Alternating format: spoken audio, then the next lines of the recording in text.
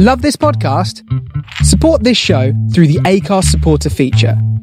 It's up to you how much you give, and there's no regular commitment. Just hit the link in the show description to support now. Hey, I'm Ryan Reynolds. At Mint Mobile, we like to do the opposite of what Big Wireless does. They charge you a lot, we charge you a little. So naturally, when they announced they'd be raising their prices due to inflation, we decided to deflate our prices due to not hating you. That's right. We're cutting the price of Mint Unlimited from $30 a month to just $15 a month. Give it a try at mintmobile.com/switch. $45 up front for 3 months plus taxes and fees. Promo rate for new customers for limited time. Unlimited more than 40 gigabytes per month. Slows full terms at mintmobile.com. Ready to pop the question? The jewelers at BlueNile.com have got sparkle down to a science with beautiful lab-grown diamonds worthy of your most brilliant moments. Their lab-grown diamonds are independently graded and guaranteed identical to natural diamonds, and they're ready to ship to your door. Go to BlueNile.com and use promo code LISTEN to get $50 off your purchase of $500 or more. That's code LISTEN at BlueNile.com for $50 off. BlueNile.com, code LISTEN. Welcome to Starship Sofa, part of the District of Wonders network, featuring Tales to Terrify, Crime City Central, Protecting Project Pulp, and the all-new Far-Fetched Fables. Everyone has a story in the District of Wonders. Come and find yours.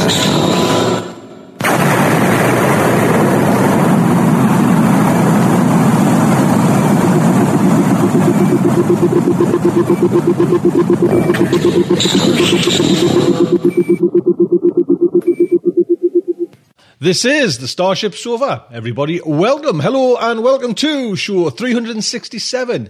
I am your host, Tony C. Smith. Hello, everyone. I hope everyone is fine and dandy. Are you all sorted? Are you all sorted? I hope you are. Yes, we are, as you know. Yes, done lots of it. It's coming up to Christmas. My God, man, the kids are climbing off the walls. Daughter's 18 there now, still climbing off the walls. But, wow, looking forward to it so much.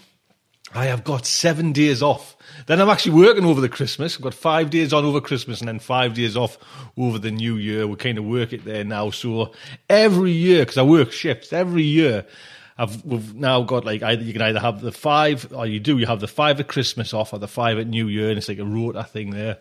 So it's not too bad. And I spend the morning with everyone, you know, opening presents and everything like that. Then off to work and then back.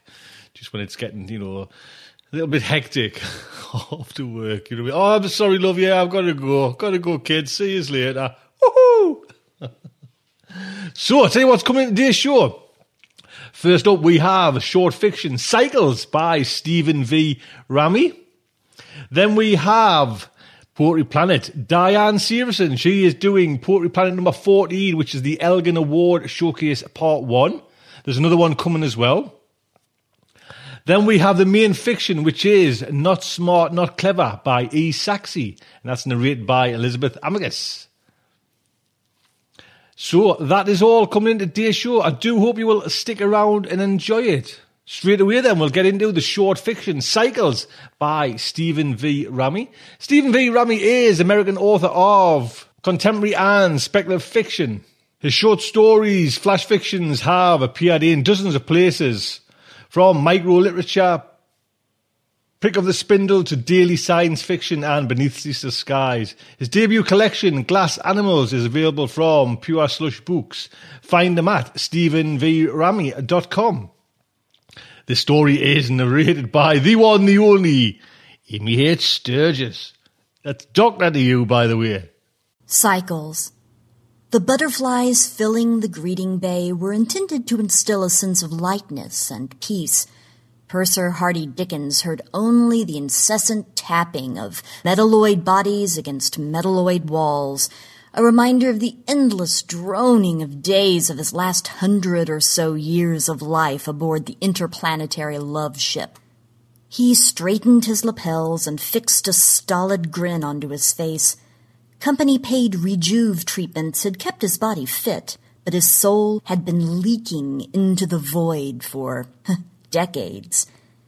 This would be his final voyage, He'd said that before, but this time he meant it. He would opt off ship at Saturn Station, or maybe the Uranus flyby. His company debt would be settled by then, and the lack of contemporary medical facilities at the outposts would mean a quick enough end, a few years at most. Whatever holdings he left behind could be distributed to his great-great-great-great-grandchildren, if anyone could find them. He had long ago lost track of family. The bay door began its rumbling ascent. Butterflies whooshed outward like gas molecules through a breach. A single one landed on his sleeve, blue and black-patterned wings, pulsing, open, closed, open. Such a fragile, useless creature. Much like a purser on a modern cruise ship, there was no need for money handling, leaving him to serve as a mere cheerleader for the passengers. He cupped his hand above the butterfly, not quite touching the glistening antennae protruding from its wedge-shaped head. Light pulsed their length and cadence with the wings, indicating the transmitter within the creature was functional. They would lose between 1% and 5% of their colorful cargo. He had done his stint on the administration deck and knew the delicate balance between a showy display and out-of-pocket expenditure. Would this little butterfly be among the losses, or would the ship's recall signal bring it home? His heart stuttered as the butterfly leaped, brushing his hand ever so gently. He flexed his fingers, closed, open, closed. Tears suddenly steamed behind his eyes. Maybe life felt empty because he wanted it to be. And if he could want that, well, couldn't he want something else? A truer smile tested his lips. His eyes sought his butterfly among the evaporating masses. I hope you return. Still smiling, he stepped forward, spreading his arms wide to greet the passengers.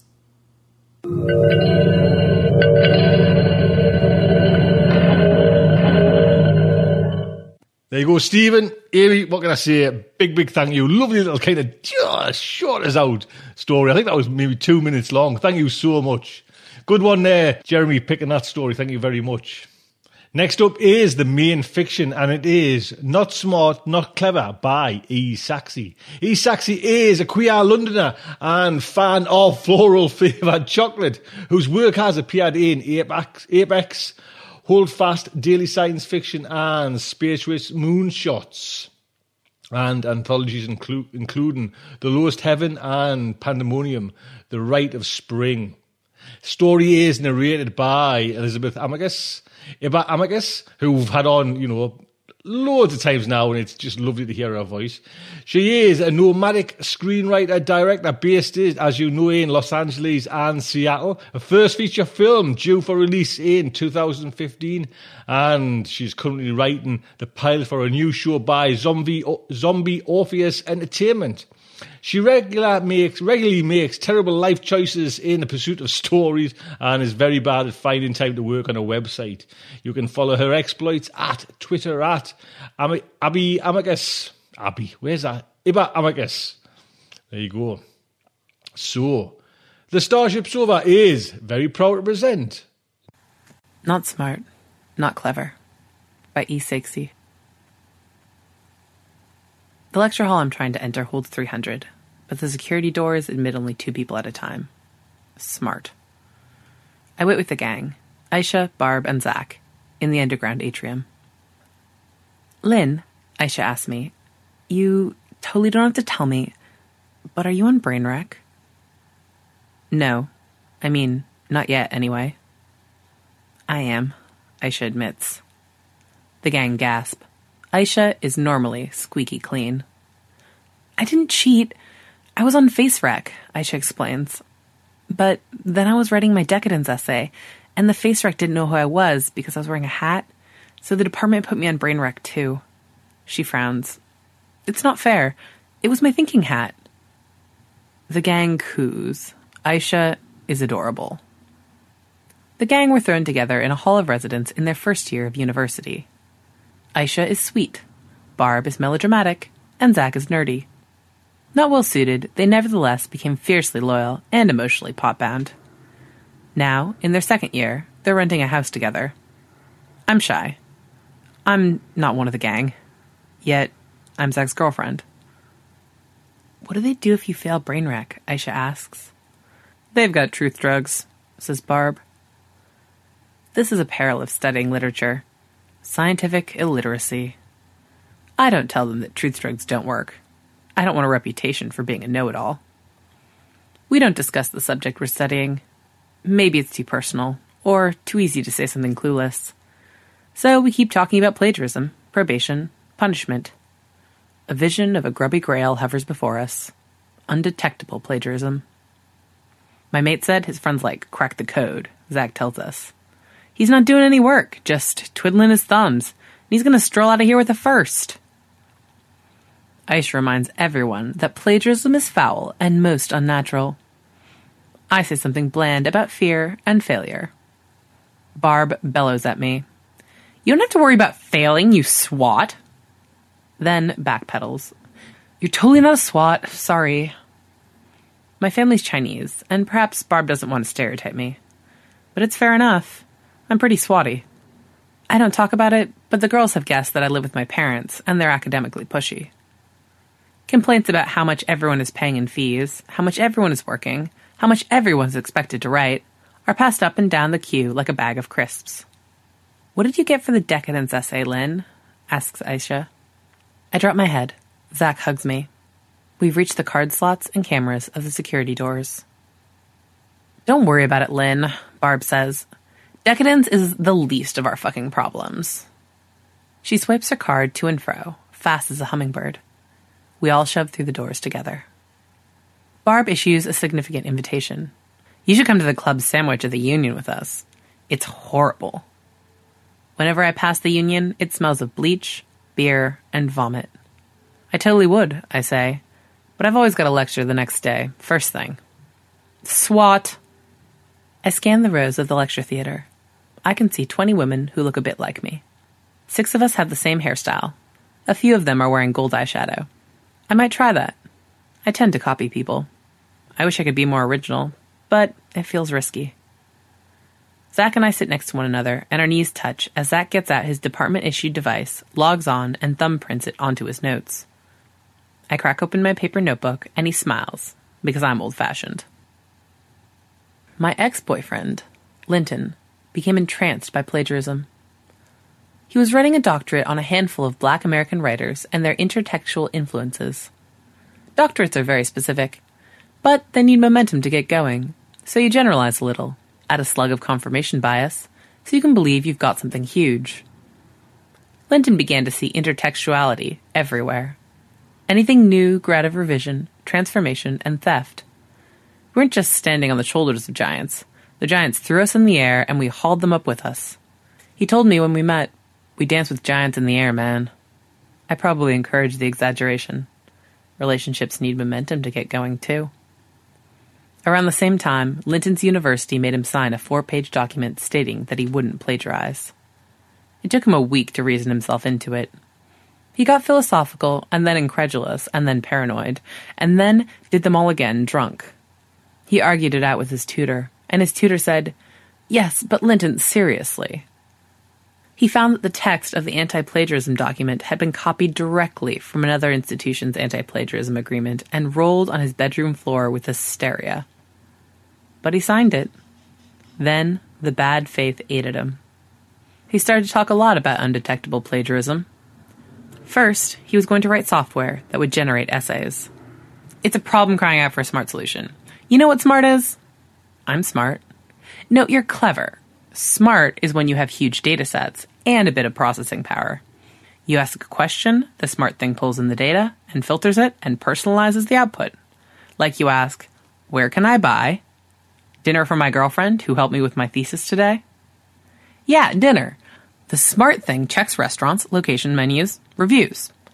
Now, there are databases full of essays, articles. If I create something smart, it can pull them in and answer an essay question. Is Hamlet mad isn't exactly the same as can I have extra mozzarella? In some ways, it's identical. Linton programmed a simple Markov bot. He fed it essays, and the bot learned the rules. Then he asked it to churn out new essays, unoriginal but unique. The new essays were like a child babbling down a crackly phone line. Linton swore and started again. Later that day, I hear Aisha crying in her room. She can't find any relevant material for her essay, and the deadline's at midnight. I offer to help her. Would you really? It'll take an hour. I can teach you how to use the databases. Oh, I couldn't. That wouldn't be fair. You got your own work. Buy me a pint at Club Sandwich sometime.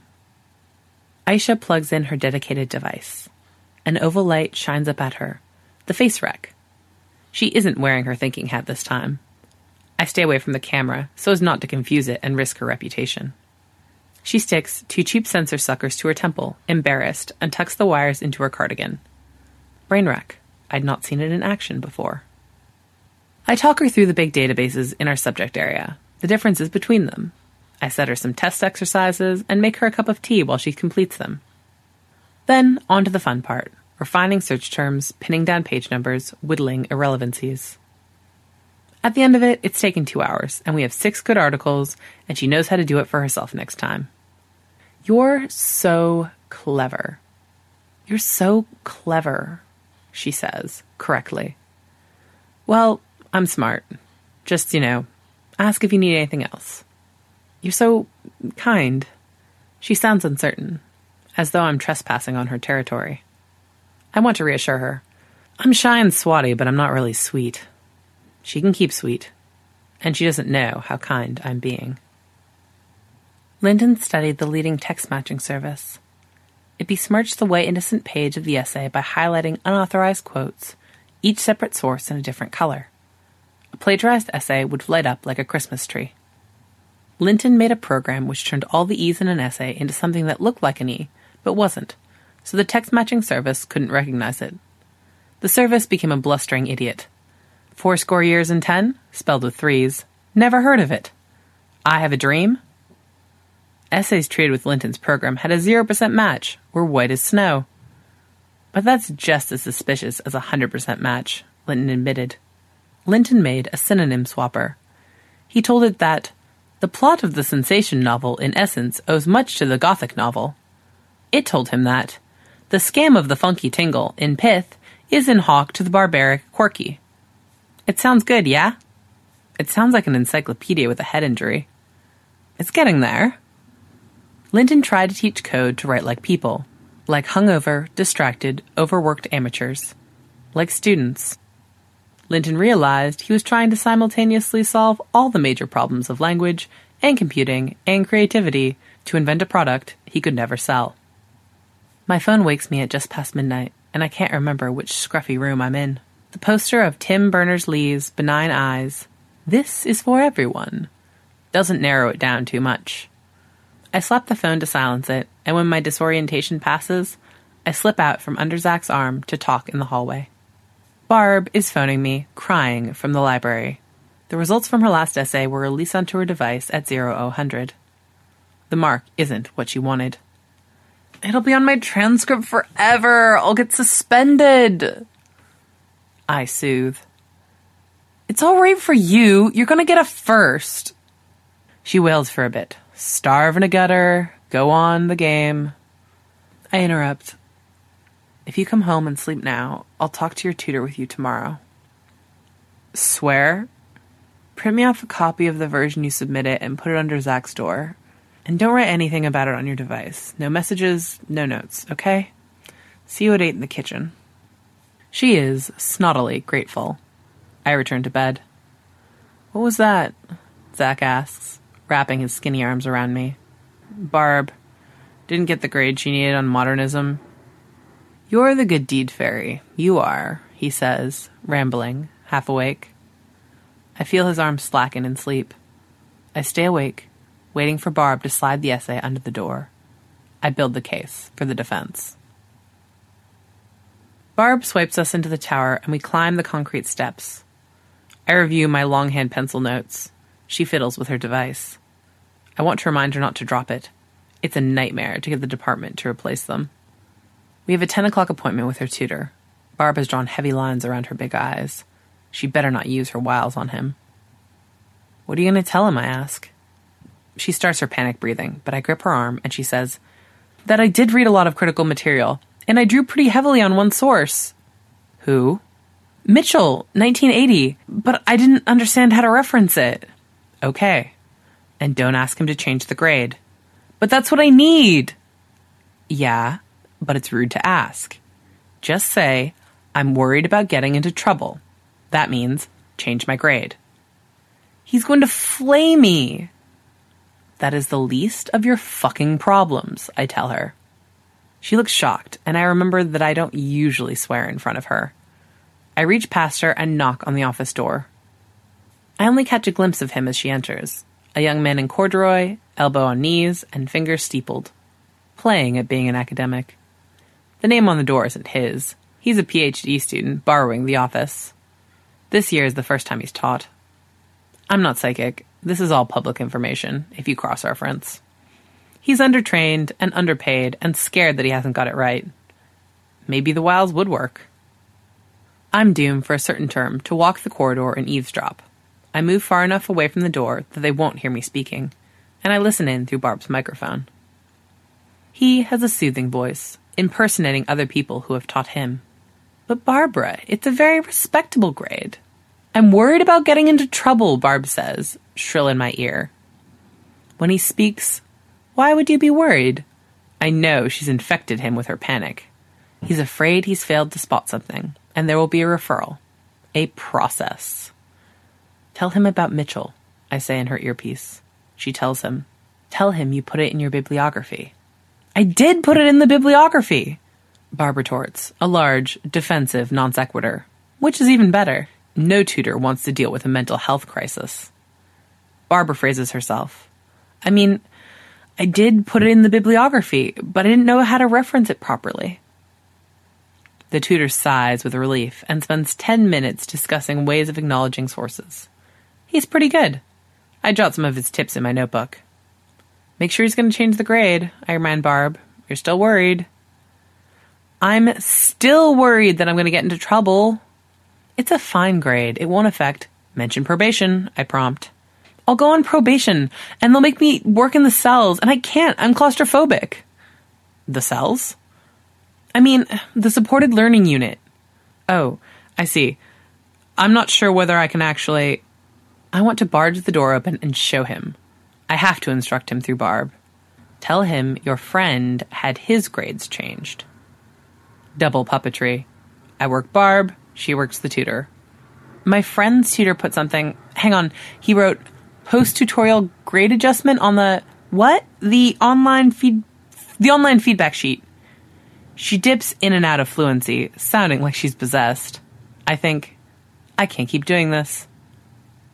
As soon as the procedure's complete, I yank Barb out of my ear and leave her to say her own goodbyes. Barb catches me on the stairs. Why did you give me a fucking A essay anyway? You wanted better grades. I wanted a C+. Maybe a B. That single A, in amongst Barb's C's and D's, would have triggered an avalanche of new anti-plagiarism measures. Hopefully, we've averted that. It was a B- at best. Your tutor's a soft marker. Doesn't want his students crying all over him. She's glaring at me, but she still needs me. We have a pre-existing appointment that evening because she owes the department an essay on psychoanalysts in contemporary women's fiction. And it's fine. I don't like her either. The ones I don't like, I do everything for them. I run all the searches and don't show them how to use the databases. I steal their style and I tidy their grammar, but I don't tell them what a comma splice is or how to use a semicolon. They bob along. Sometimes they think what I do for them looks easy, and they try to write something of their own. Their grades dip down and they come back to me, begging. But their arrogance, their attempts to break away, keep them on the borderline between passing and failing. In their final year around Easter, they realize everything hangs on their dissertation. They just can't risk doing it themselves. And by then, nobody else knows their style. By then, I am their style. And I fleece them. If you've paid so much in fees, How much more would you pay to not fail your entire degree? It's not entirely personal. I like Aisha, but it helps to have a lot of goodwill in my cover house. I dislike Barb, but it also helps to have someone in my cover house who's in as deep as possible. Not handy tips for the promise of a pint. The full service. Barb is still glaring at me when we settle in her room for the evening's work. I have pages of handwritten preparatory notes. Never type anything. Never use a device. Never leave a trail. Electronic documents barely exist, but they never stop barely existing. The login takes forever. Password and thumbprint and the luminous face. Suckers on her temple like extra nipples and more passwords and a voice check. It's measuring my stress levels, isn't it? How should I be? Should I be calm or terrified or... She's nervous because she's cheating. She's calm because I'm going to write her impeccable C+ essay. She's nervous because she's not sure if she's nervous enough. It doesn't stress test. Of course it does. Doesn't it? How would they know how stressed you're supposed to be? I imagine complex charts with variables for parental income, bar job, caffeine, and tranquilizers, with a slider to adjust for how close to the deadline the student has started typing. It's checking your brain activity. Oh God, it'll know. It's not that sensitive. We'll be fine. I'll explain it bit by bit. You'll write an essay plan, then I dictate the essay.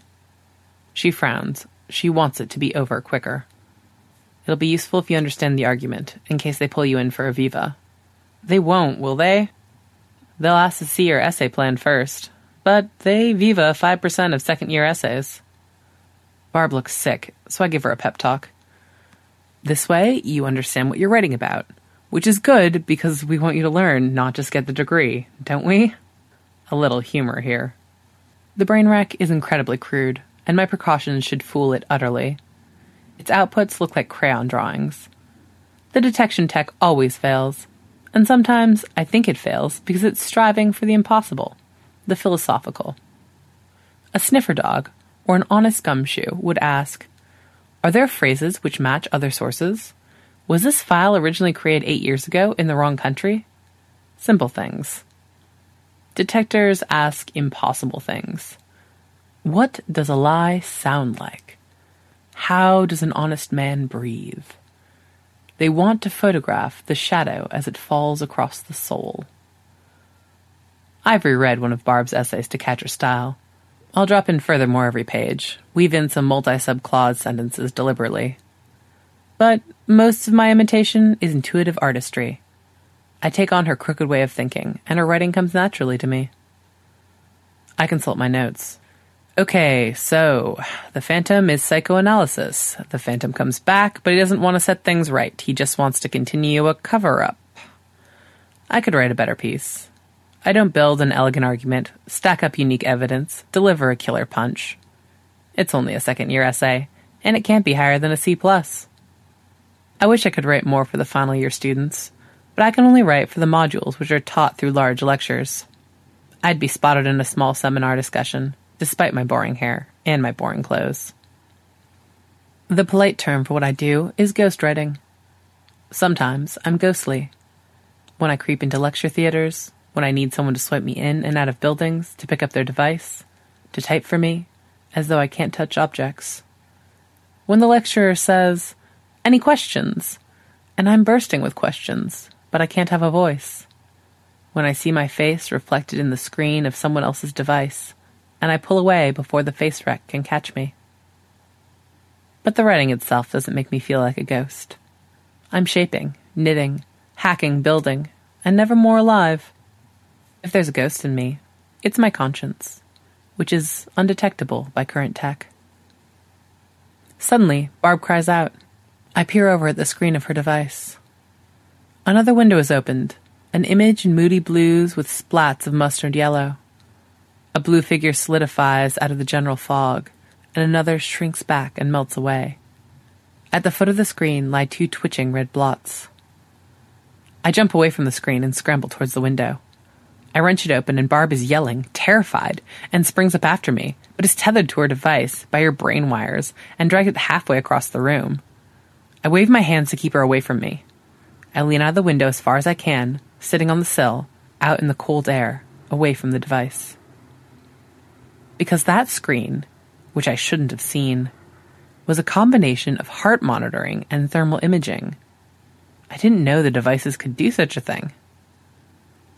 I signal to Barb, hand over my mouth, pointing to the floor. Sit down. Shut up. She scowls.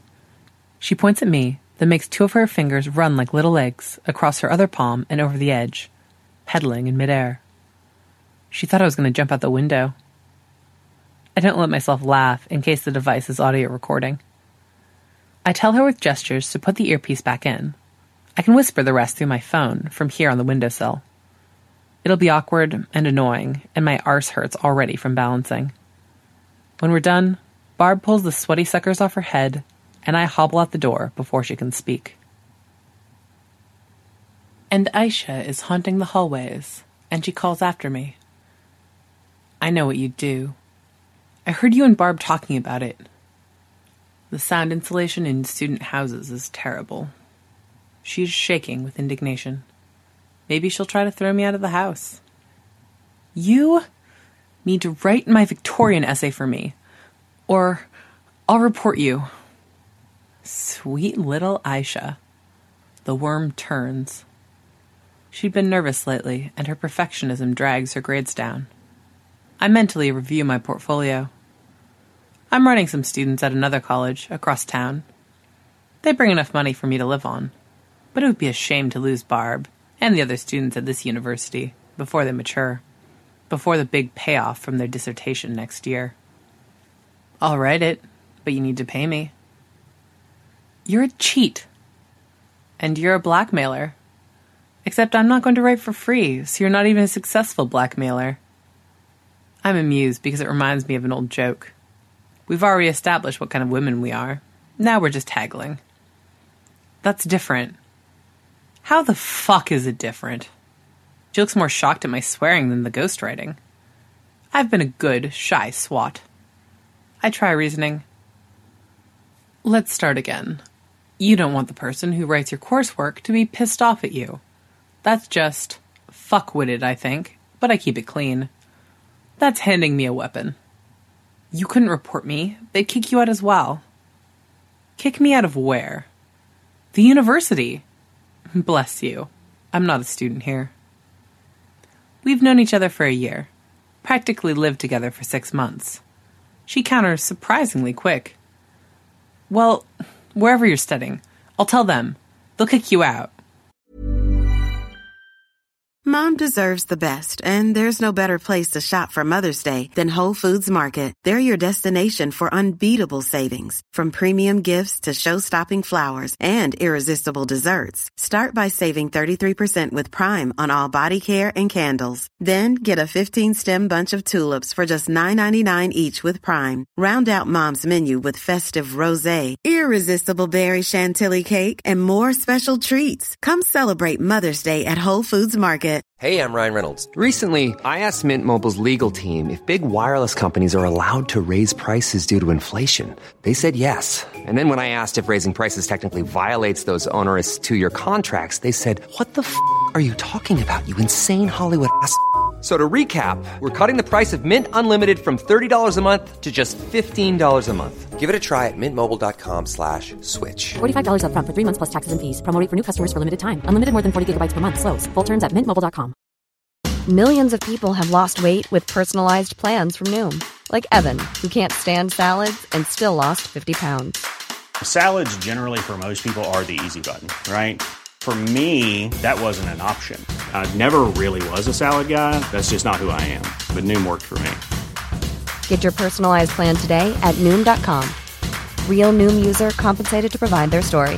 In 4 weeks, the typical Noom user can expect to lose 1 to 2 pounds per week. Individual results may vary.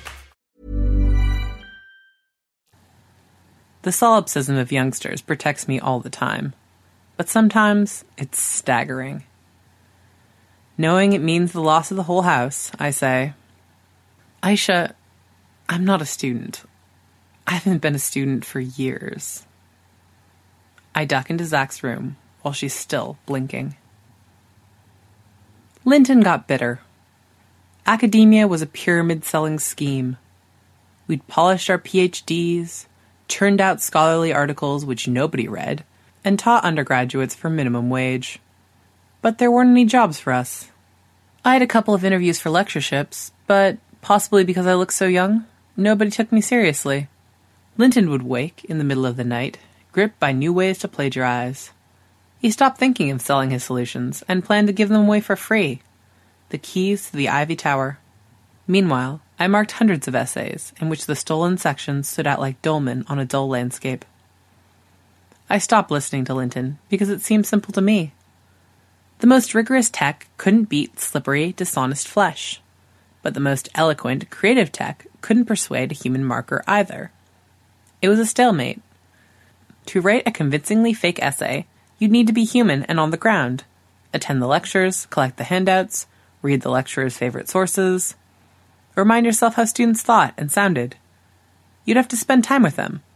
But that would be easy. Their social circles were passionate, yet weirdly permeable. In fact, if you hooked up with one of them, you'd have an instant sample group. Linton's mania progressed so far that when his final submission deadline arrived, he had nothing to submit. I had to write his thesis. I wrote it for him, at first, standing over him, questioning him, kept him talking and typing. When he flagged, I wrote it for him. We worked, night and day, for a fortnight, and then parted. He was rotten, or he wouldn't have let me do it. Our relationship was rotten, and I had to end it. I don't mean to duck the blame, but I still can't decide. Was I already rotten, or I wouldn't have done it? Or did I, during that fortnight, living a double life over double-length days, bend too far and become rather more flexible than before? You could alter the student's genetic code, Linton woke to tell me one day in that endless fortnight. Shut up. You could make them fluoresce if their stress levels reached a certain point. Go to sleep. Some of us have to write your thesis in the morning. Turn them into human lie detectors. You could switch off the lights in a lecture theater, shout, "Who's been cheating?" and boom, pull in all the glowing students. Hang on, isn't that a detection idea? I asked. Concealing plagiarism and detecting it went hand in hand. Linton had been watching The Detectives so he could design his dodges. When his fascination became all-consuming, he forgot which side he was on, and just marveled at the fight. After he passed his Viva, after we broke up, Linton got a job with one of the biggest plagiarism detection companies. He writes impeccably original copy for their publicity. When I got my own doctorate, I went into the plagiarism business as well. I didn't have a vendetta, like Linton. I just wanted to keep learning and writing. And if there was nobody who wanted to read my ideas, there certainly were people who wanted to buy them. I'm smart. I have a small, high-speed processor and access to huge datasets. I can pull in information, quickly filter it, and tailor my outputs. But I'm also clever. Students approach me warily, broaching the subject outside the library, and they always think there's a simple solution. A magic formula, a cloak of invisibility. Managing their disappointment became part of my job, breaking it to them gently that the only way to write an essay is to write an essay. Zach is sitting with his back to me, so it takes me a moment to see that he's unpacking my bag. He's heard me arguing with Aisha. He's looking for evidence. Clever. He's laid all the faces out on the bed, side by side. And of course they look creepy, like a decapitated choir. Which is unfair because they're purely pragmatic. The face wreck is indeed stupid, and I can pop on a mask and pass as one of my clients long enough to type their essay for them. The faces are just color photocopies, with pieces of elastic, not weird rubber masks or anything. There's a trio of students from China. They pay huge fees. They're not used to this country's referencing conventions, and nobody's got the time to explain it to them. There are 4 incredibly posh, but not very literate, finalists from the home countries. A couple of mature students. Each name is written in pencil on the back of its face. You've just been lying to me forever, Zach says. I don't say. No, it only feels like forever because you're what, 19? I'm sick of being Mr. Chips and Mrs. Robinson. The truth is, students are so similar to one another, they might as well have been cut and pasted. Someone is always sweet, and someone is always melodramatic, and someone is always nerdy. I can always half live in a student house with them, retreating to Linton's spare room whenever I need to, because he'll owe me forever. I can pick up enough words, clothes, gestures to blend in. And I can pick up the kind, nerdy boy who's pleased to be picked, who believes I live with my strict parents who he can never meet. I'm a good girlfriend, and I'm fond of Zach. I've been fond of all my cover boys. I have sympathy for them, for all of them, paying so much to get a leg up at a broken ladder, with unemployment waiting for them at the top. He looks at me with disgust, though, and my patience for that is limited. How can you do it? It's only plagiarism. 2/3 of his housemates have asked me to help them cheat. None of us are monsters. We're symptoms of a sick system. And then his face crinkles up, as much as those super young faces can crinkle, and he says, I liked you. He's angry about our relationship, not my job. That's fair enough. I was pretty despicable. He says, how old are you? Which they almost always ask, and which is the least of their fucking problems.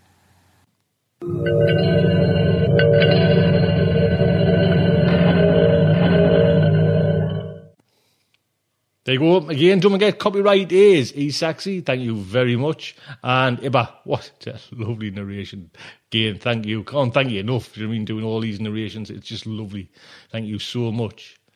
So finally, we have our very own Diane Severson with Poetry Planet number 14, which is the Elgin, like I say, the Elgin Award Showcase Part 1. And Diane says she's going to try and get that second one over as well. So, Diane.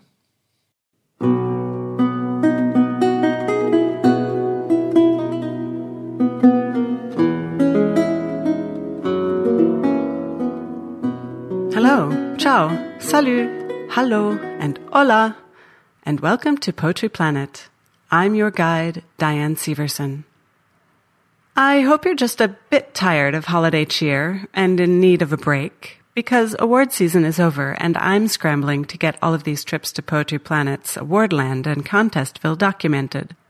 The SFPA gives its 3 awards annually. The Dwarf Stars Award. You heard the winning and placing poetry recently in Starship Sofa episode number 363. The Reisling Award for Best Long and Best Short Poem of the Year, and the Elgin Award. The association also sponsors a poetry contest most years. Today's field trip is to the Elgin Award Museum. The Reisling Award Showcase and the 2014 Contest Showcase will follow, eventually. The Elgin Award, named for the association's founder, Suzette Haydn Elgin, is given to the best poetry collection in 2 categories: chapbook for 40 pages of poetry or less, and full-length collection. I'm going to split our sojourn among the best poems of the Elgin Award into 2 parts. There's just too much good poetry, and I'd hate to cut any of it so that this segment stays under 30 minutes. Today, you'll just hear about the winning and placing full-length collections and a selection of poems from them. So, without further ado,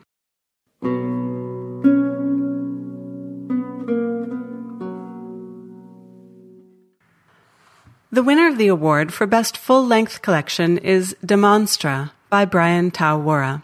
The blurb from the book says, "In the depths, half-hidden under still waters, await strange and vicious creatures. Cthulhu, Godzilla, and Nagas mingle in Demonstra, a speculative poem collection which assembles 20 years of work by Brian Tawara. Demonstra is a book of things glimpsed out of the corner of the eye. It is about a reality that can never fully be demonstrated, authenticated, dissected, for certain visions always remain in shadows." Brian Tawara is a Lao-American writer and member of the Horror Writers Association and the Science Fiction Poetry Association. His work appears internationally, including in Smith's Free Press, Tales of the Unanticipated, Astro Poetica, and Mad Poets of Terra. He is the author of several books of speculative poetry, including On the Other Side of the Eye, Barrow, and Demonstra, which is his most recent. When trying to decide which poems to read for you, I naturally consult the poet. Brian gave me a few choices and gave compelling information about them.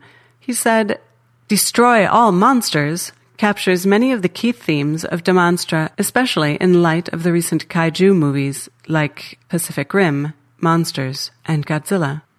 Because de Monstre is heavily informed by the Lovecraftian mythos, seen through a Lao-American lens, the two standouts are typically either The Deep Ones or Fragments of a Dream of Atlantean Yellows. So those are the ones I will read. Destroy All Monsters, from De Monstre by Brian Taowora. Quote, monsters are tragic beings. They are born too tall, too strong, too heavy. They are not evil by choice. That is their tragedy. By Ishiro Honda. When the orders came, we were not, could not, dared not be, surprised.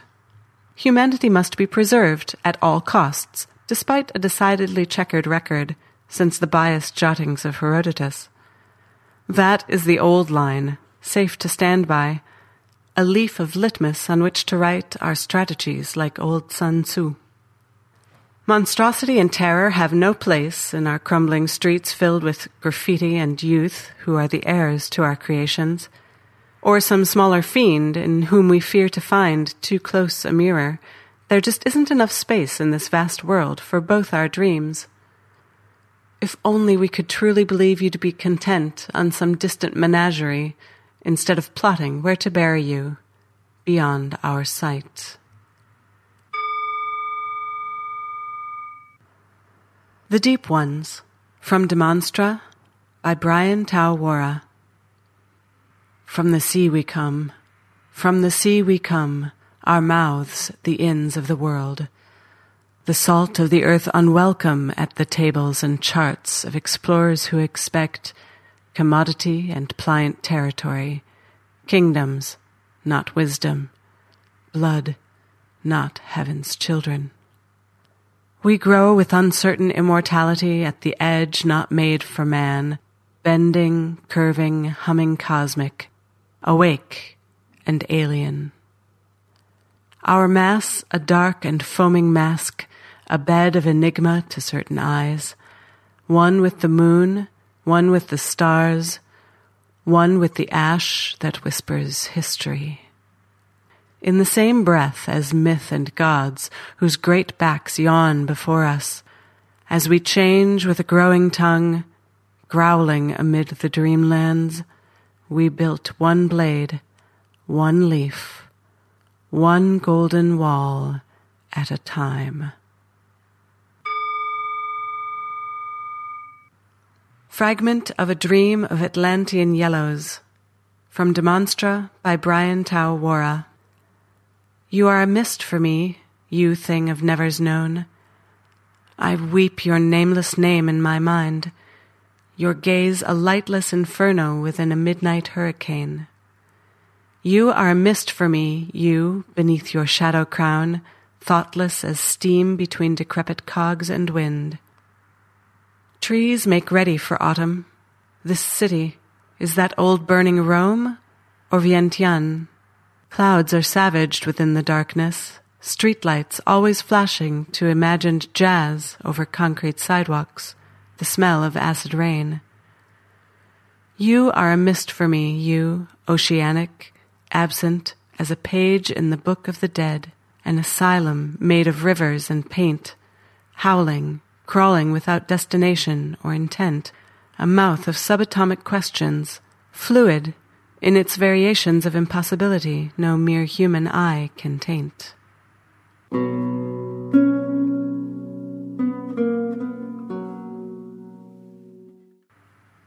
Bruce Boston's collection, Dark Roads, Selected Long Poems, 1971 through 2012, placed second in the full-length collection category. Boston is the author of more than 50 books and chapbooks, including the novels The Gardener's Tale and Stained Glass Rain.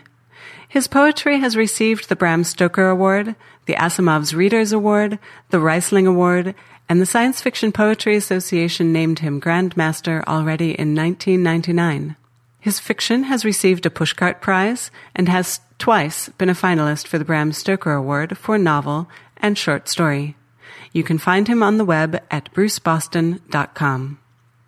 This rich collection of long poems drawn from the whole of Bruce Boston's career is a rewarding read. He really captures the reader in these varied poems. Their length has given Boston a bit more room to develop ideas and create moods, which he does with keen intellect and delicious language.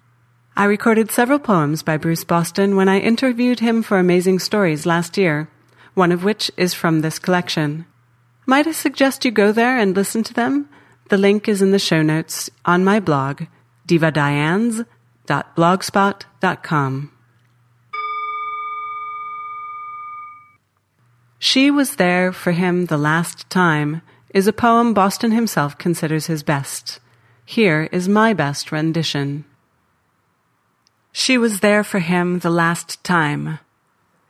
From Dark Roads by Bruce Boston. Denouement. Upon his throat, her gloved hands are white as powder. She was there for him the last time in the bombed-out city, where the decimating trajectories left their scars upon the earth like sabers crossed and waiting.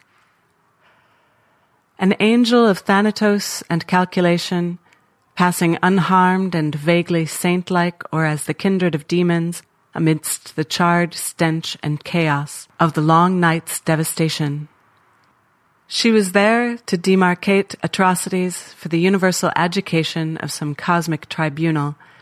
She had become a high priestess of means and standard deviations, a mistress of bell curves and statistical indifference, who could assimilate the heat death of the plenum and mine quadratic equations. Climax, a ghastly minuet, she takes her shape from the blood upon the sand. She was there for him when the world stuttered and was slowly grinding to a halt, when the handbills fluttered from the high windows to clutter the sidewalk with rainbow debris, their pleas for justice and dispensation lost in a lull of multiplicity and history's evasions. She saw martyrs and saviors stride upon the stage, indignant and paltry, dialectic and dyspeptic. She was there for herself, with no explanations, to record every gesture and strike not a word. She was there when the pixels cast an entropic scatter across the screen, motionless in the distance, ideal for the moment, bearing a microphone like a staff and bearing a fractal radiance. She was there when lines of chevroned troops, veterans of war and indoctrination, efficient as the blades fixed to their barrels, herded victims at random like cattle down the narrow streets. She watched smoke unfurl from the charnel chimneys and never capped a lens. Narration. She is an enfleurage of the world's flavors. She was there like running water and the boast of the wind, like the crescent of a bell clapping, the rush of the adder's strike or the hiss of brushed suede. She carried the hint of cataclysm and the blemished hush of age. She was there when he jousted incessantly with the nights of the day, furrowing the quick beneath his mail with her own brand of animal fear and excitation, as he crashed to the greens in colors so primary he would never know their like again. She was there for his storms and havens, when the hard rains fell, drenched and pathetic, crouched by the fire, cradling a cup of mulled wine with long fingers, seemingly waif-like, until he heard the curses she muttered beneath her breath, beyond the rasp of the mob's elation. When the plot shifted the tendons in its back and shook its head in derision, when the diminished crowd demanded its diversions, she was there as a conjurer's trick passed down through the ages. One colored box inside another until the smallest revealed an even smaller beetle, a scarab dark as emerald, that scurried across a table littered with scarves before its species could be classified or its temperament defined. Environs. With visceral exuberance, she sways to the clock's machinations. She was there in a time that changed swiftly in some ways, and in others was like a broken gear snagged back on the same fractured cog, over and again. A time that was science-fictional and malodorous with the past. She was alive in the days of his father, and rabid in the house of his sons, more steadfast than the city streets. She was old as the towers beneath and the pits that lie beyond. She was there in the waning of slow afternoons to call a halt to the seconds, to silence the limb creak and the leaf chatter, her shade descending like the head of an axe across his dappled speculations. And when she came to him from the mouth of the night, barefoot across the lawn and up the stairs, trailing twigs and bent flowers and wet bits of soil, a grave intoxication clinging to her gown. There were times when the landscape of her body, its meridians and pulses, its agoraphoric planes, the curve and list of thigh or shoulder, as she slipped from the covers, held the only paths he need travel. Another mystery to carry into sleep and dream emancipation. Proem. A voice without a key, an enfilade of thorns, a sanguine option. She was there for him the first time amid the carnival lights that danced across the water, like incendiary insects that burned for the joy of it. There amid the freaks and the wrinkled jongleurs, the painted clowns and acrobats, her beauty a special kind of horror, standing out against the common grotesqueries.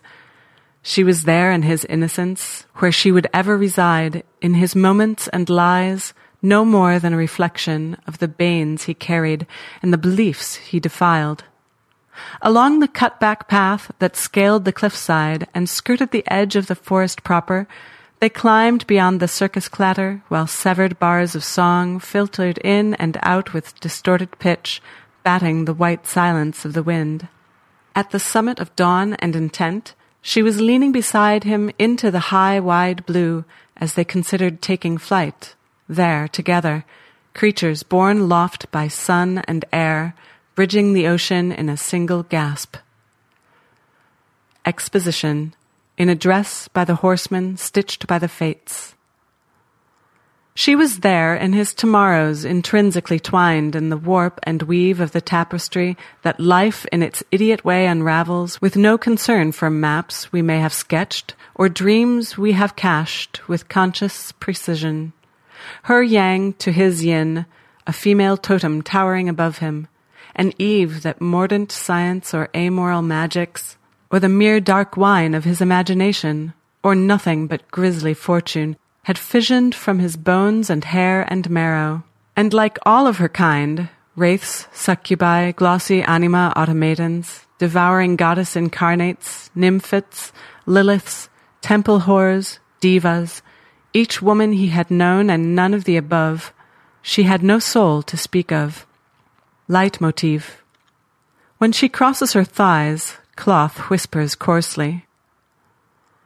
She was there in the belly of the ether and the fog's entrails, one of the spirits that daunted him, a party to the subliminal chorus that accompanied his days, and whose solos rang louder than the rest, whose siren arias embalmed his thoughts and echoed in the stage of his chest with grating insistence, a voice of smoke-filled incantation.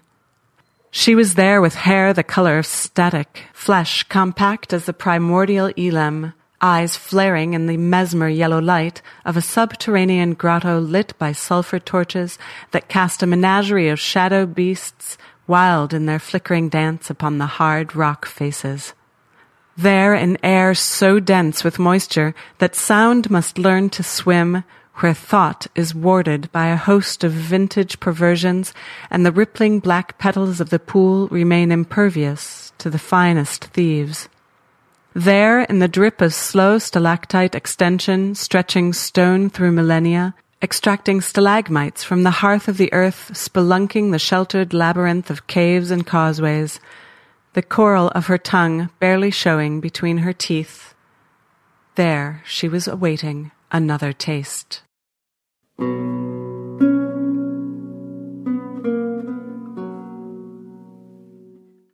Unexplained Fevers is Janine Hall Gailey's third collection and came in third place among the full-length collections nominated. She recently served as the second poet laureate of Redmond, Washington. She is the author of 4 books of poetry, including this one, Becoming the Villainess.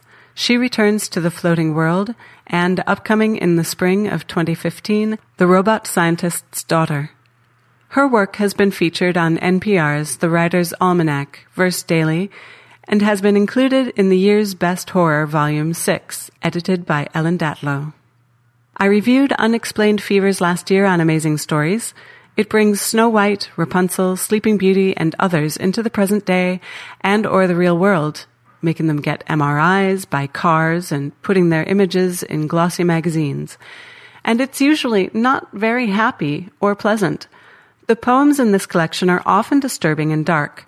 They help us consider how much of the dark side of life we are responsible for creating and then ignoring, or merely paying no heed. This is our fate. Is there anything we can do about it? So we go along for the ride. Jeannine Hall Gailey's characters feel real, like they could be us or someone we know. They speak with my North American voice.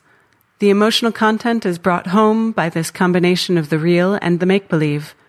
I included 5 poems in audio in that review, but Jeannine asked me if I would present 2 others for this podcast.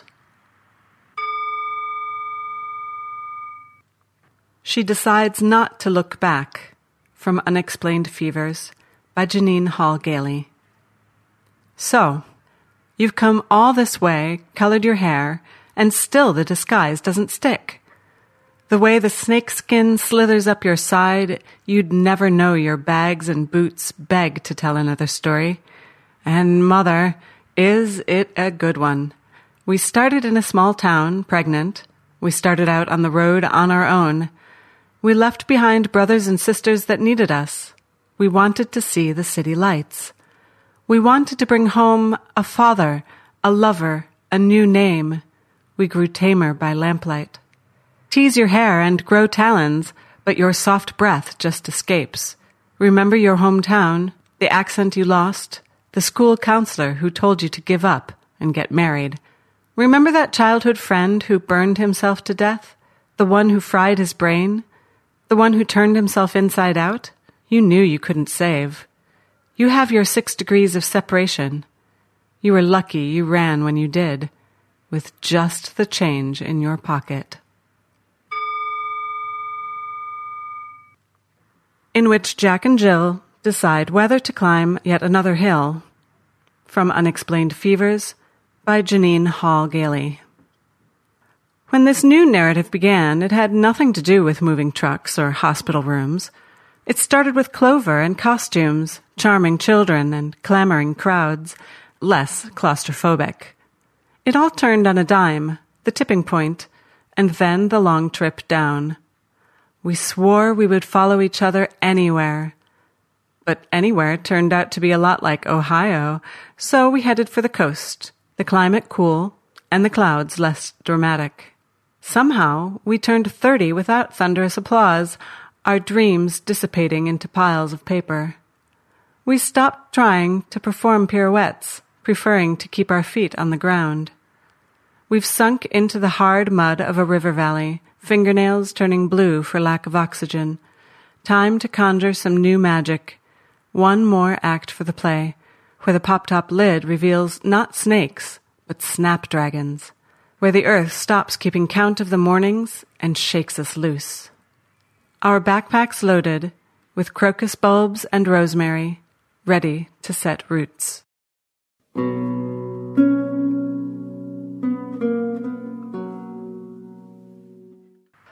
So there you have the first, second, and third placing full-length collections of the Elgin Award. Next time on Poetry Planet, we'll continue with the chapbook-length collections. As always, you can get detailed show notes from my blog, and the link to that can be found on starshipsofa.com. Until next time, keep it lyrical. This is Diane signing out.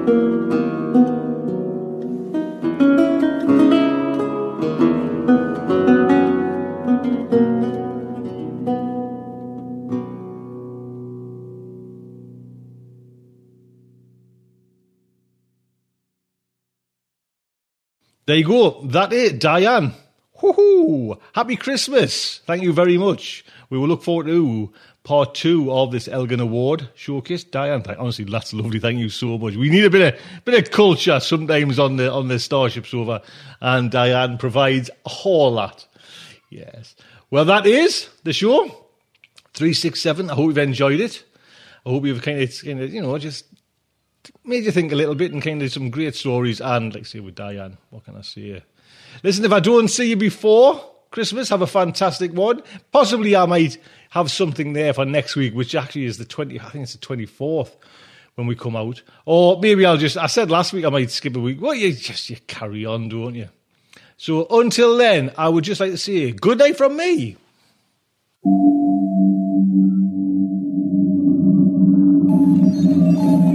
Will our heroes survive this terrible ordeal?